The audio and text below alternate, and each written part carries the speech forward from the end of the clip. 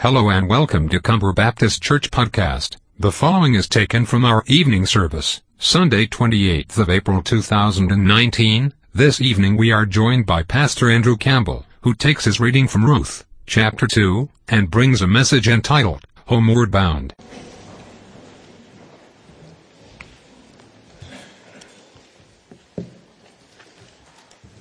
Good evening. Good to be back with you again. And we're turning again tonight to the book of Ruth.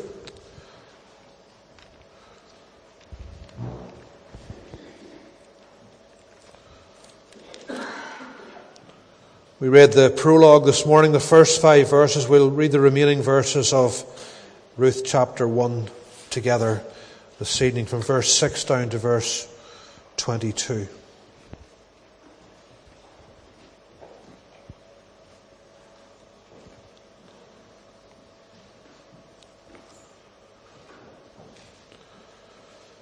Joshua, Judges, and then the book of Ruth. Beginning at verse 6, this is God's word. Then she, that's Naomi, arose with her daughters-in-law to return from the country of Moab, for she had heard in the fields of Moab that the Lord had visited his people and given them food. So she set out from the place where she was with her 2 daughters-in-law. They went on the way to return to the land of Judah. But Naomi said to her 2 daughters-in-law, Go, return each of you to her mother's house. May the Lord deal kindly with you as you have dealt with the dead and with me. The Lord grant that you may find rest, each of you in the house of her husband. Then she kissed them, and they lifted up their voices and wept. And they said to her, No, we will return with you to your people. But Naomi said, Turn back, my daughters. Why will you go with me? Have I yet sons in my womb that they may become your husbands? Turn back, my daughters, go your way, for I am too old to have a husband. If I should say, I have hope, even if I should have a husband this night and should bear sons, would you therefore wait till they were grown? Would you therefore refrain from marrying? No, my daughters, for it is exceedingly bitter to me for your sake that the hand of the Lord has gone out against me. Then they lifted up their voices and wept again. And Orpah kissed her mother-in-law, but Ruth clung to her. And she said, See, your sister-in-law has gone back to her people and to her gods. Return after your sister-in-law. But Ruth said, Do not urge me to leave you, nor return from following you. For where you go, I will go, and where you lodge, I will lodge. Your people shall be my people, and your God, my God. Where you die, I will die, and there will I be buried. May the Lord do so to me, and more also, if anything but death parts me from you. And when Naomi saw that she was determined to go with her, she said no more. So the 2 of them went on the way till they came to Bethlehem. When they came to Bethlehem, the whole town was stirred because of them. And the women said, Is this Naomi? She said to them, Do not call me Naomi. Call me Mara, for the Almighty has dealt very bitterly with me. I went away full, and the Lord has brought me back empty. Why call me Naomi, when the Lord has testified against me, and the Almighty has brought calamity upon me? So Naomi returned, and Ruth the Moabite, her daughter-in-law, with her, who returned from the country of Moab. And they came to Bethlehem at the beginning of barley harvest. Ending our reading at verse 22, we thank God for his word. This morning we looked at the prologue, the first 5 verses of chapter 1. We saw the context in the time of Judah was the period between 1250 and 1050 BC, a time of widespread idolatry, unfaithfulness, declension and apostasy in the land of Judah. We saw the very poor decision of a man called Elimelech to leave Bethlehem for the pagan country of Moab. A decision that had immense repercussions. First of all, Elimelech himself died. Then his 2 sons married Moabite women. They died also. The 2 sons died too. We saw then Naomi's subsequent desolation. Her life has fallen apart. She lost her husband, now her 2 sons. She has stood beside 3 graves in Moab.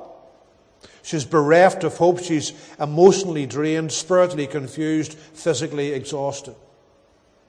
No husband, no sons, no grandchildren, no one to carry on the family name. All of this, the fallout from a bad decision to leave the house of bread and to go to the pagan land of Moab. 4 things tonight we see in these verses. First of all, we see Naomi's repentance. Many people who have found themselves in Naomi's position would have actually turned their back on God. People who have suffered severely and bitterly, and their response sometimes, I know people like that, is to shake their fist at God in rebellion. How can you be a God of infinite power, of grace and love, and allow this to happen to me? Naomi didn't do that. Yes, she was brutally honest about her pain. She cried bitter tears in a foreign land, but tears do not reflect a lack of faith. Her counterpart, Job, mourned openly for his family. He didn't cover up his grief. He tore his robe. He shaved his head. This loss that Job suffered impacted him profoundly. And Naomi is the same. She has plumbed the depths of sorrow. But she held on to God despite the trauma and despite the loss in her life. A lady called Nancy Guthrie, she spoke at the Baptist Women Ladies Conference in Lisburn on the 1st of March. She lost 2 children, a son and a daughter, to a rare genetic disorder. Both of them died before they were 6 months old. Yet despite that profound personal loss and ordeal and sadness, this is what she wrote. If God has allowed suffering into your life, it is for a purpose. A good purpose, a holy purpose. Few of us would choose to suffer, yet if He has allowed it, we can embrace it instead of running from it, and we can see God in the midst of suffering. And as we make our way through the book of Ruth, we will see God in the midst of Naomi's suffering. And God has a purpose for Naomi's suffering. And God has a purpose for your suffering and for my suffering. And it's always for our good and for His glory. If you look at verse 6, the first verse we read, we're told she arose with her daughters-in-law to return from the country of Moab. This word return is mentioned 12 times in the book, and it's commonly associated with the word repent. Naomi has probably heard from a passing merchant that the famine in Judah is now over, and we're told the Lord has visited His people by giving them food or bread. That's why the prodigal came home, because there was bread enough to spare at home. See, God never abandons His people. He may chasten them for their disobedience, but He will remember His promises. He will remember His covenant with His people. And this repentance of Naomi is significant. They've heard good news from home. How the Lord has once again blessed His people, and I believe this is a lovely picture of the gospel. The good news that we proclaim in our churches week by week, telling people what God has done for us, what great things He has done for us through the life and death and resurrection of His Son, the Lord Jesus Christ. The message is the Lord has visited His people. That's what happened in Bethlehem when the Lord Jesus came from heaven to this earth. He visited His people in mercy. This is a message of life. The Lord had visited His people by giving them food. That's what's needed in the gospel. The Lord Jesus is the bread of life. And it's a message of grace. They didn't hear there's an opportunity to get bread or to make bread. Simply, God has given them bread, food. God's people had abandoned Him. They were unfaithful. He chastised them, but there was grace. The Lord loved Naomi. Naomi has been chastened by a very sore providence in Moab. She's been away from the true place of worship, the true place of fellowship. But the Lord wants her back out of Moab. He's taken her husband. He's taken her sons. He's taken her home, all her earthly comforts, that He might have her heart. God wants Naomi's heart again. Just like the psalmist who said, before I was afflicted, I went astray, but now I keep your word. And if there is to be reconciliation between the Lord and his people, there has to be a change of heart. There has to be a turning away from Moab. You can't serve God and Mammon. Elijah on Mount Carmel said, if the Lord is God, follow him, but if Baal, follow him.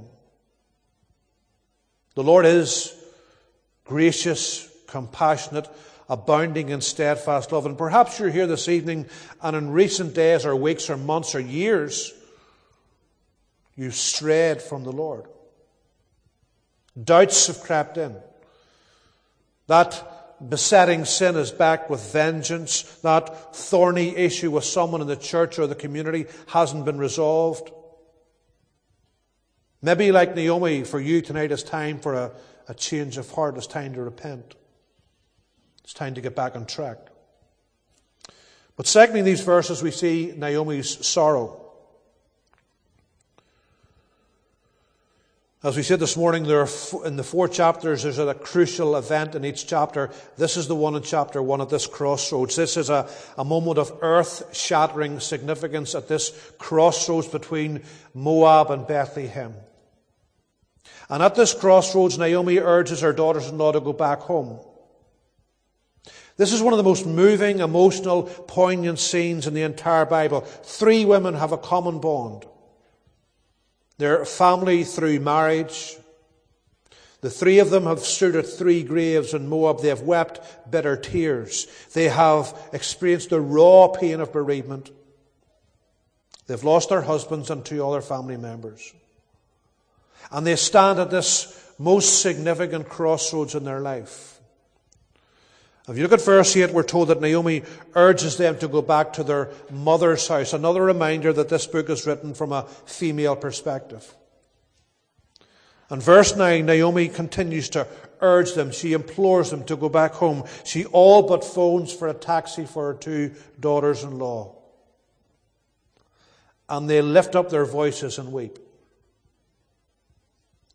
Naomi loved her daughters-in-law. There's a clear sense of affection here between these 3 women. She calls them her daughters. Grief has galvanized them. Grief has brought them together. They have been united by tears, and they stand at the crossroads and they weep uncontrollably.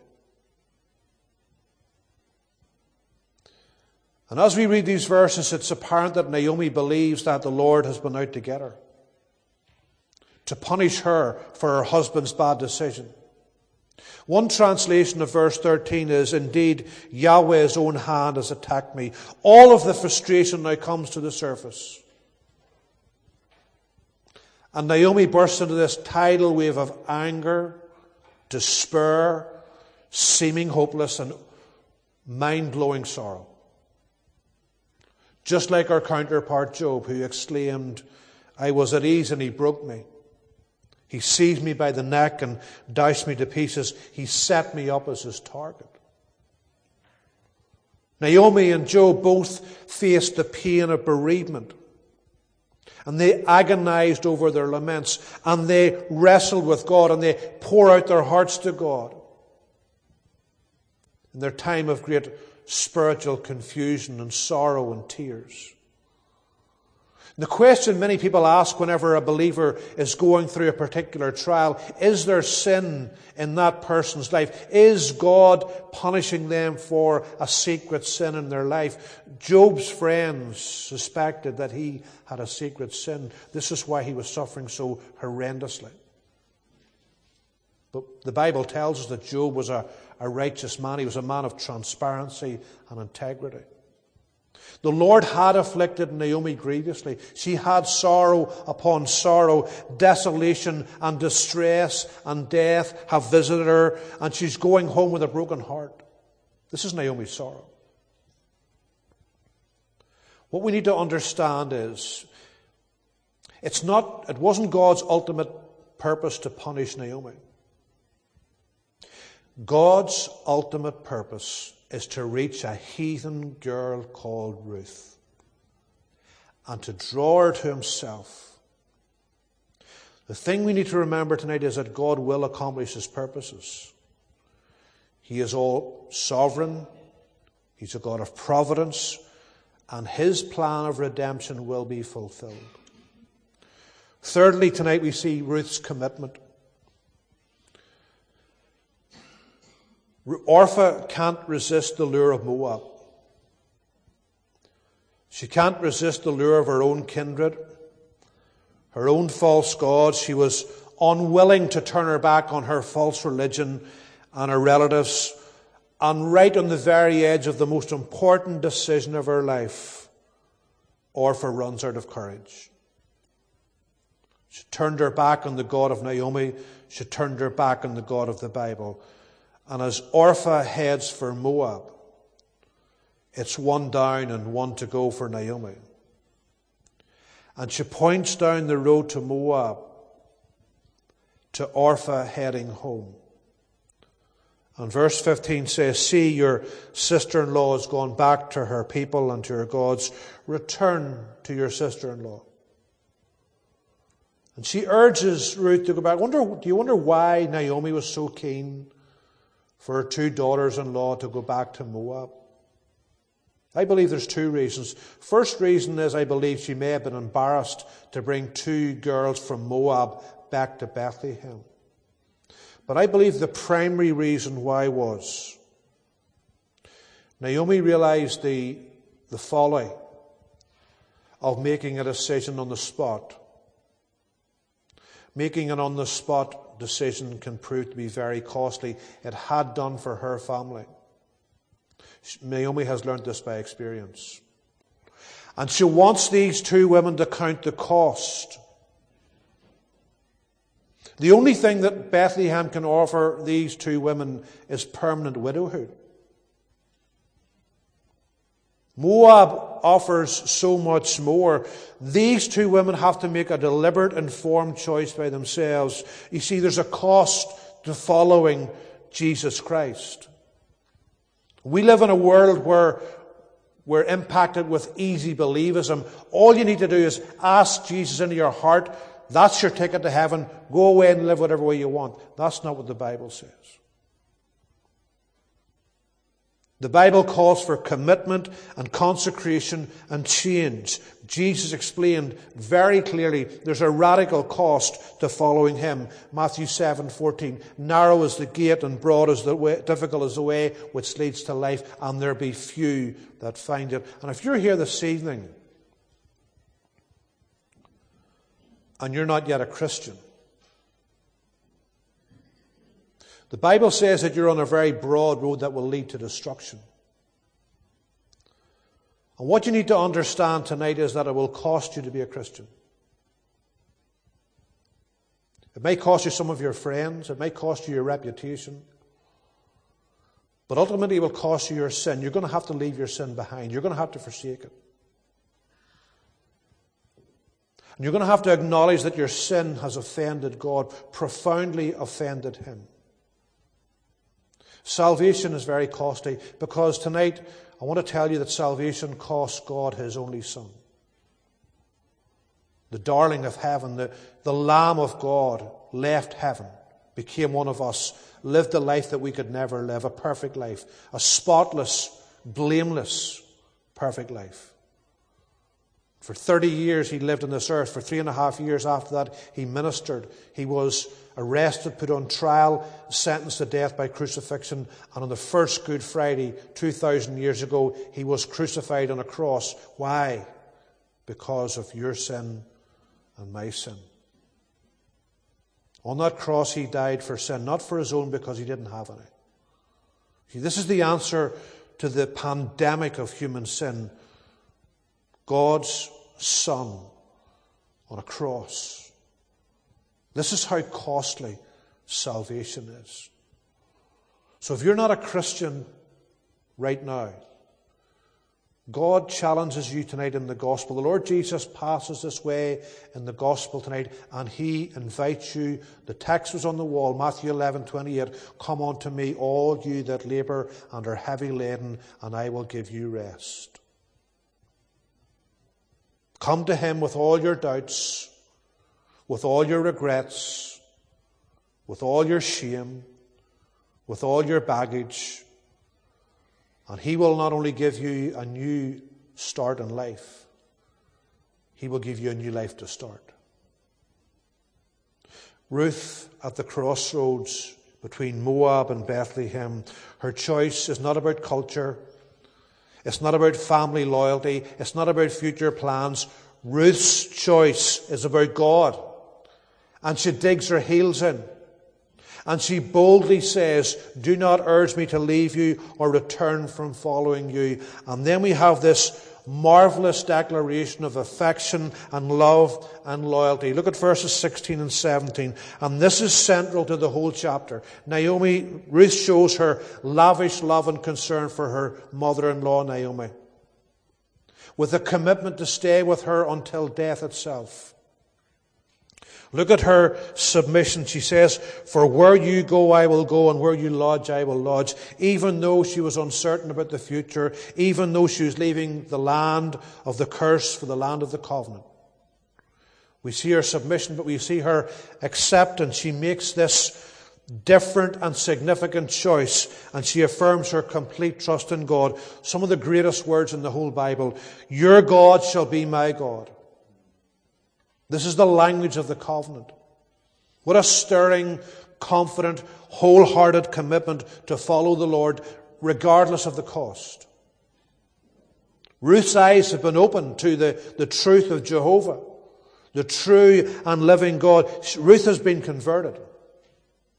She has trusted the Lord. Perhaps she was watching Naomi in her time of devastation. And even though Naomi's far from home, she watched her in the aftermath of her bereavement. Of course, Naomi's family were far from perfect. But if you're like Ruth and you're living in complete darkness, the least little chink of light will have a magnificent impact. Naomi knew the Lord. And Ruth knew there's something different about Naomi's God. He's a God you can have a relationship with. He's a God who's alive. He's a God you can trust, unlike the false gods of Moab. And Ruth, the heathen girl from Moab, puts her trust in Jehovah. We see her submission, her acceptance, but we also see her consecration. Where you die, I will die, and there I'll be buried. Ruth has a one-way ticket out of Moab.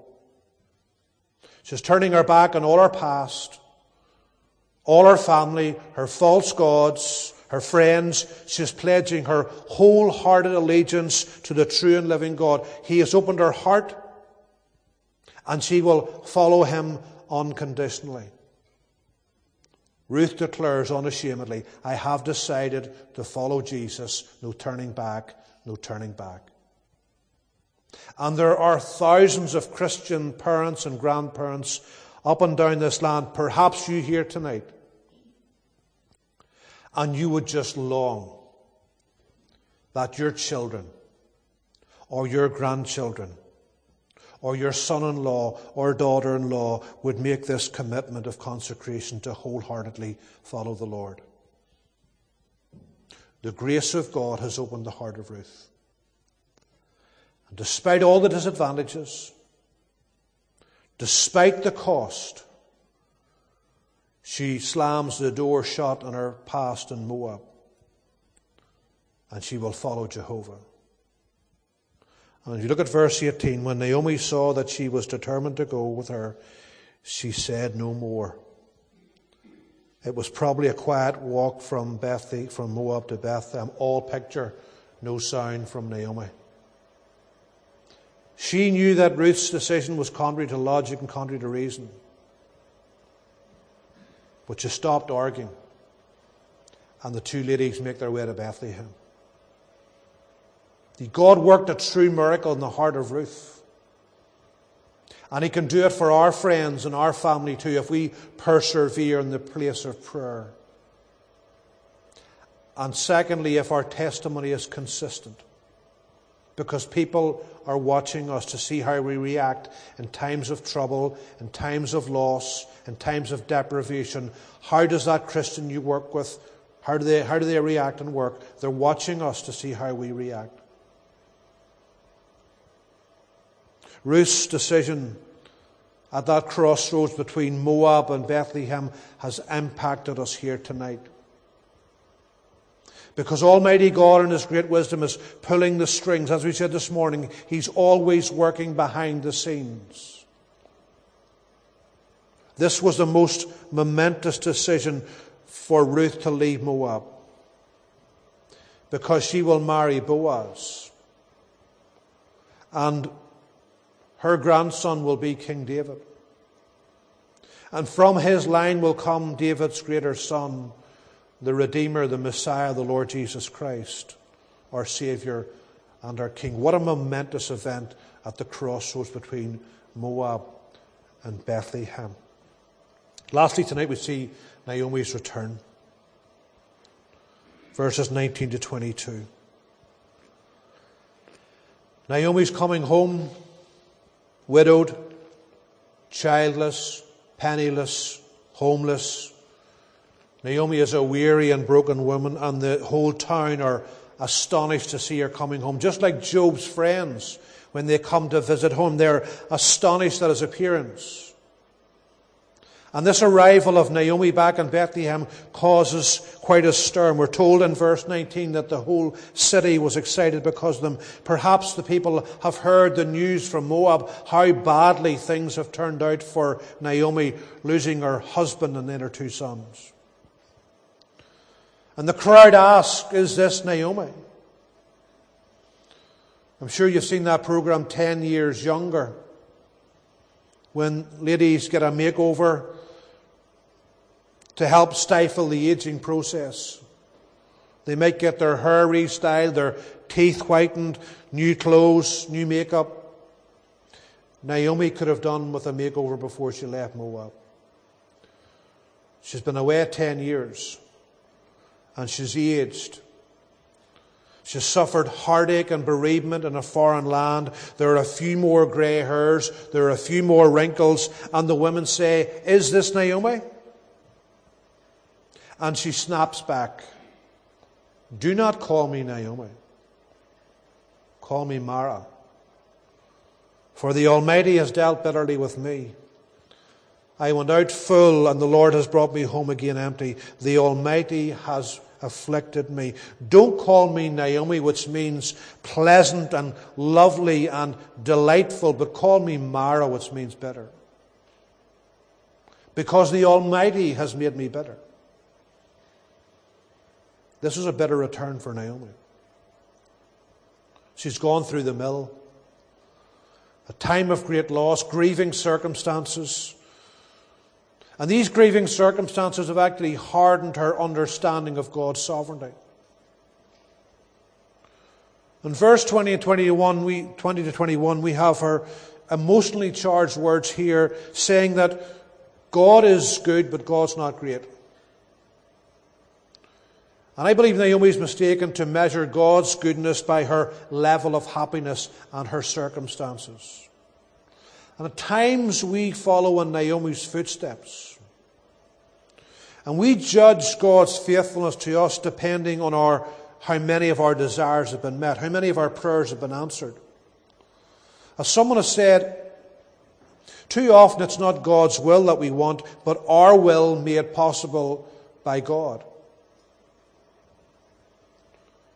We need to avoid being like Naomi and speaking out of turn like this. We need to exercise self-control, which is one of the ninefold fruit of the Spirit.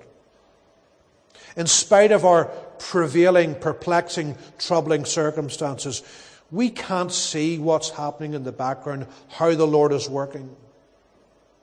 In the seen and in the unseen. He's always working behind the scenes to accomplish His plan for our good and for His glory. He hasn't brought us this far to renege on His promises. We know that if we can trust Him fully, for all who trust Him fully, find Him wholly true. Undoubtedly, this time spent in Moab was a bitter experience for Naomi. Yet in spite of this genuine grief, genuine despair, this very bitter return to Bethlehem, there's hope. There's grace. Look at the last verse of the chapter. They came to Bethlehem at the beginning of barley harvest. The chapter begins with famine. The chapter ends with harvest. The famine is over. The Lord has once again blessed His covenant people. The Lord has provided for His people. See, in spite of our compromise, unfaithfulness, God remains faithful. He remains gracious. He never, ever abandons His people. He loves His people. And absolutely nothing will separate us from His love. And barley time is a significant time. Response to one of the great feasts celebrated by the Jewish people, the Feast of First Fruits, which was celebrated the Sunday after Passover. This feast acknowledged that the product of the soil was God's favour on His people. This was a time of new life after the cold, long death of winter. New life comes in the spring. And new life points us to what we were reflecting on last weekend, the resurrection of the Lord Jesus Christ, the first fruits of those who have fallen asleep. And all who put their trust in Jesus have new life, and they become a kind of first fruits unto God. The word first fruit actually means there's more to come. And there's more to come from the book of Ruth, God willing, tomorrow night. And there's more to come in the gospel age as millions of people, men and women, boys and girls, will acknowledge and believe in their kinsman redeemer, the risen, exalted, soon coming Lord Jesus Christ. God is working out His purposes in the seen and in the unseen. He's using ordinary people like Ruth and Naomi and you and I to fulfill His purposes. We have a very faithful God. We thank God for His word to our hearts tonight.